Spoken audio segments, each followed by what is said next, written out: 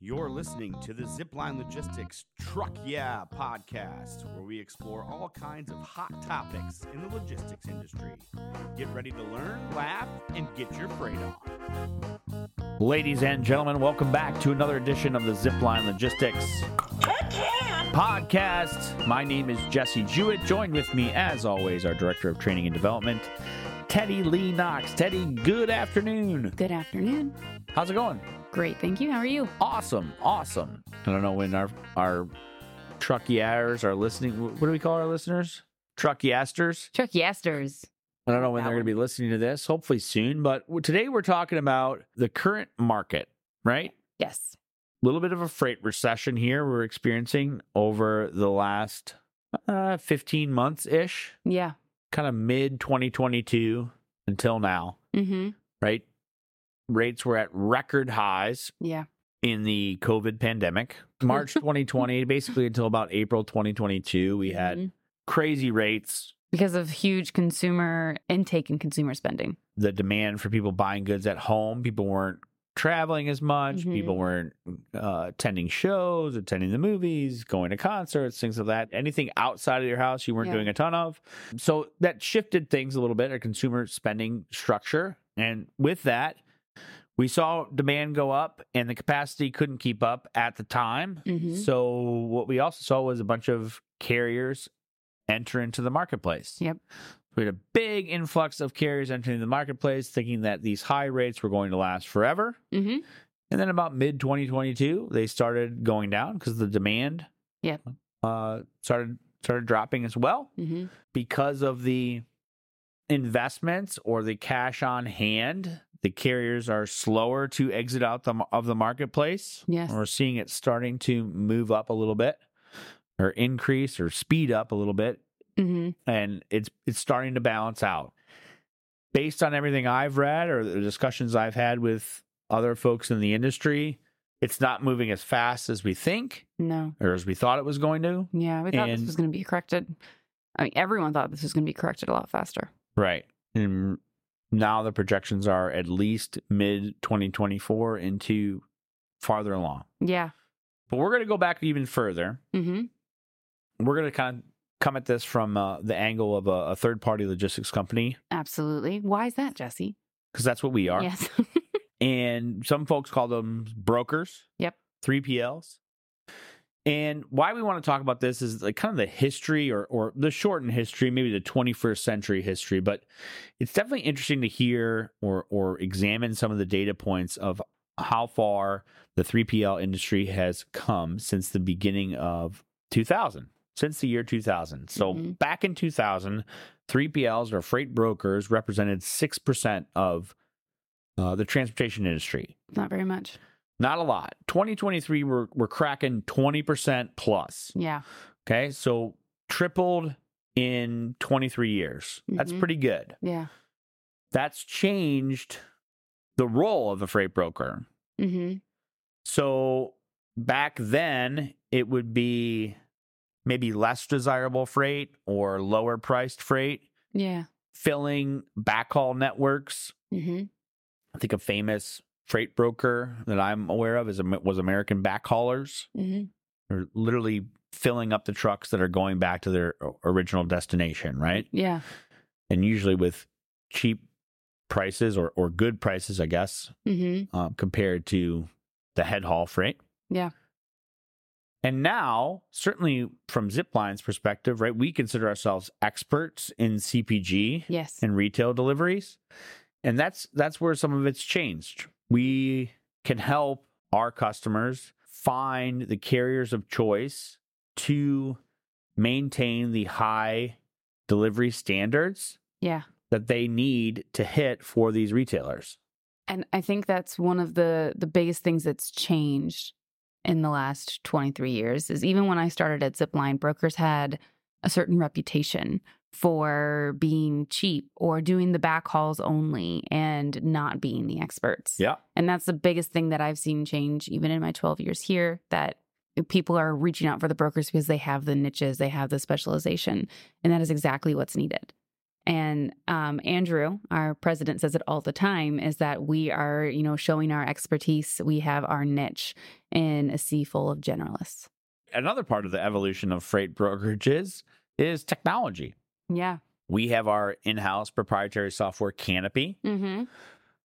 That helps not only the day-to-day operations by tracking freight and letting our customers know where their orders are on a little map that looks very user-friendly, but we also are drilling down into the data of the transportation spend, the KPIs, the cost per skids, the cost per mile, the total spend depicted by lane level detail. Yeah. Anything that you could possibly want to know. Why did our costs spike? Well, because you paid $4,000 this month in detention at this one receiver that we have no control over.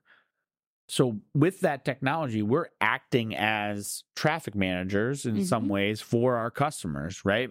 In many ways, some of our best customer relationships that we have are fast-growing CPG brands. I think we talked about it on previous episodes, but they're wearing a lot of hats. They may be in charge of marketing. They may be in charge of supply chain. They may be in charge of sales as well.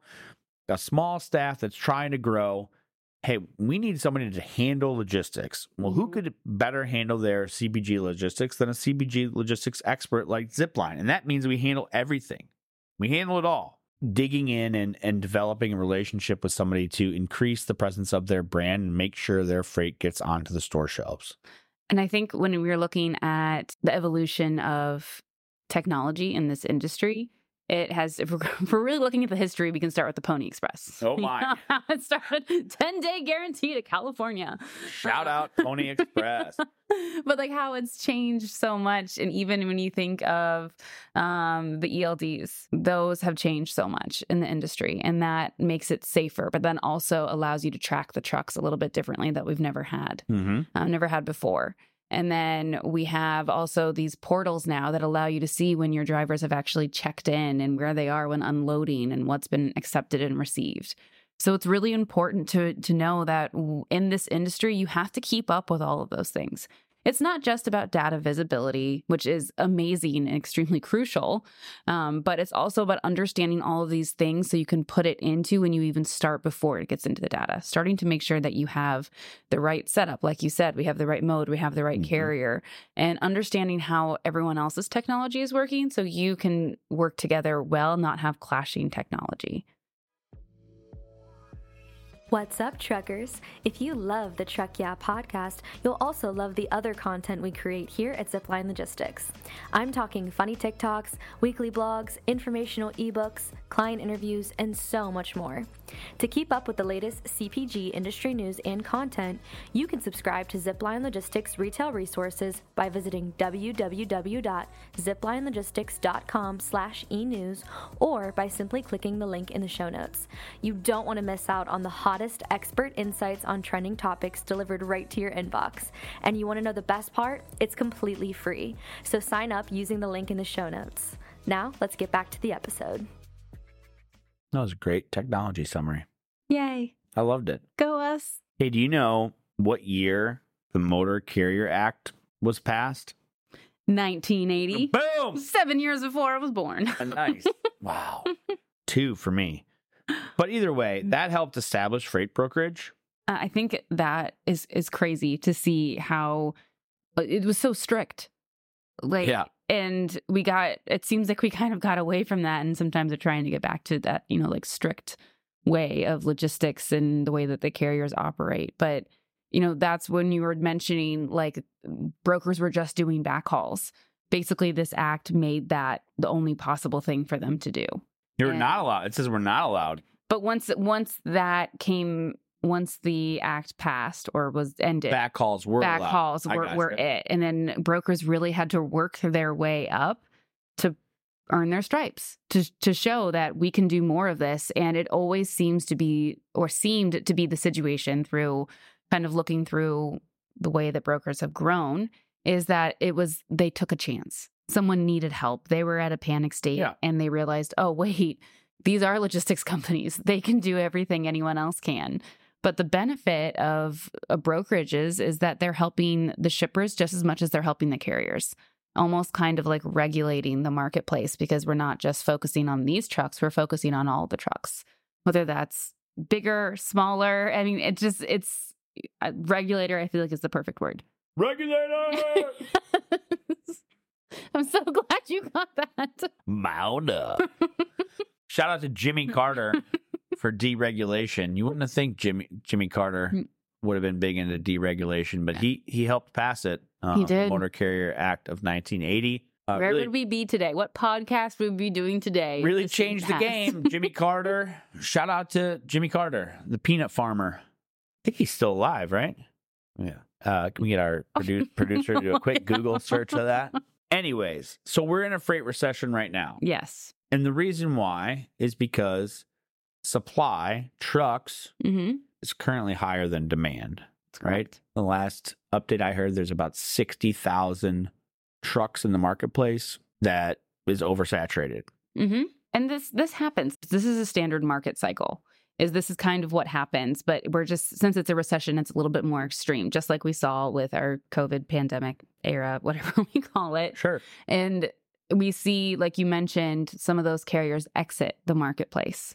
I've been in this industry since 2007. Yep. So I joined it right before the previous recession, which was 08-09. Brokerages represented about 10% of the market back then.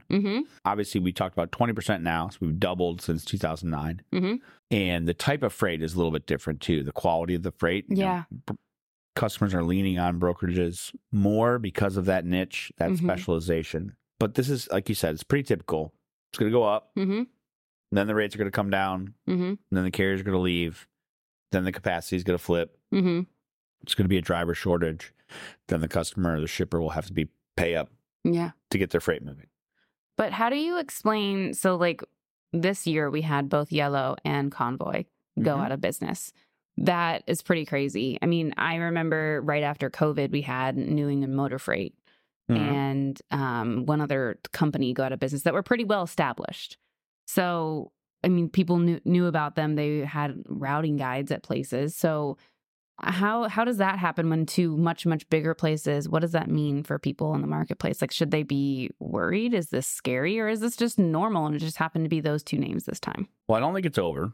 Yellow, from what I understood, I could be totally wrong. So good thing this is an opinion podcast. I don't know if we put that in.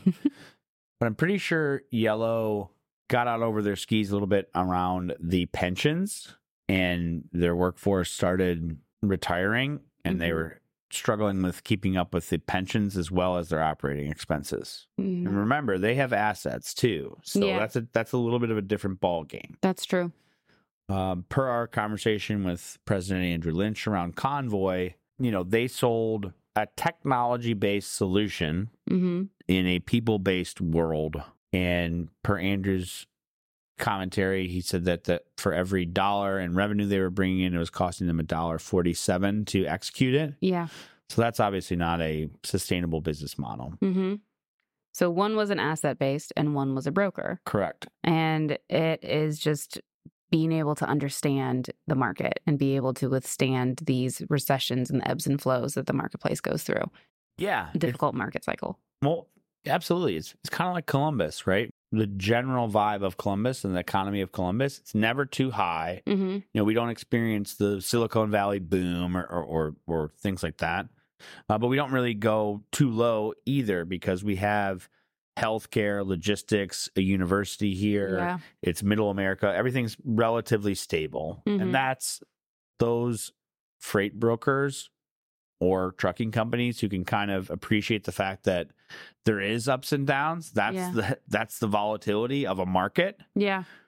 The idea is to try and play in the middle as long as possible and not go gangbusters when things are going really well, and not kind of lose sight of the end goal when things are going really, really, poorly is a relative difficult term. When things are more difficult, stay the course, right? Our messaging, service, specialization, and technology. Yeah. Right. We're still, even though our revenue per load has gone down 30% or whatever that number is, it's similar to the averages. Our service is still the top priority, right? Yeah. So our exercise, our activities around our actions taken around every single load, ensuring that it's going to deliver on time, still results in a positive for our customers. Yeah. Which results in more opportunities, which results in growth. So that's the story that we're kind of sticking to. If we stick to those principles, then the tough times are tough, but they're not as bad. Mm-hmm.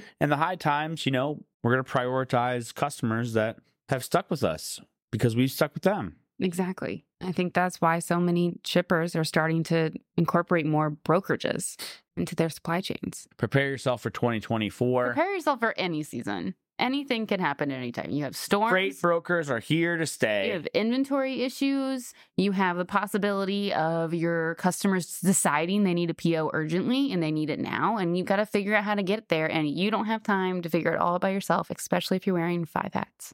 We're ready to take your call. 888-GO-ZIPLINE, www.ziplinelogistics.com. Jimmy Carter's not dead. Gird your loins. Prepare yourself for battle. Thanks again for joining us on the Zipline Logistics podcast. We'll see you next time.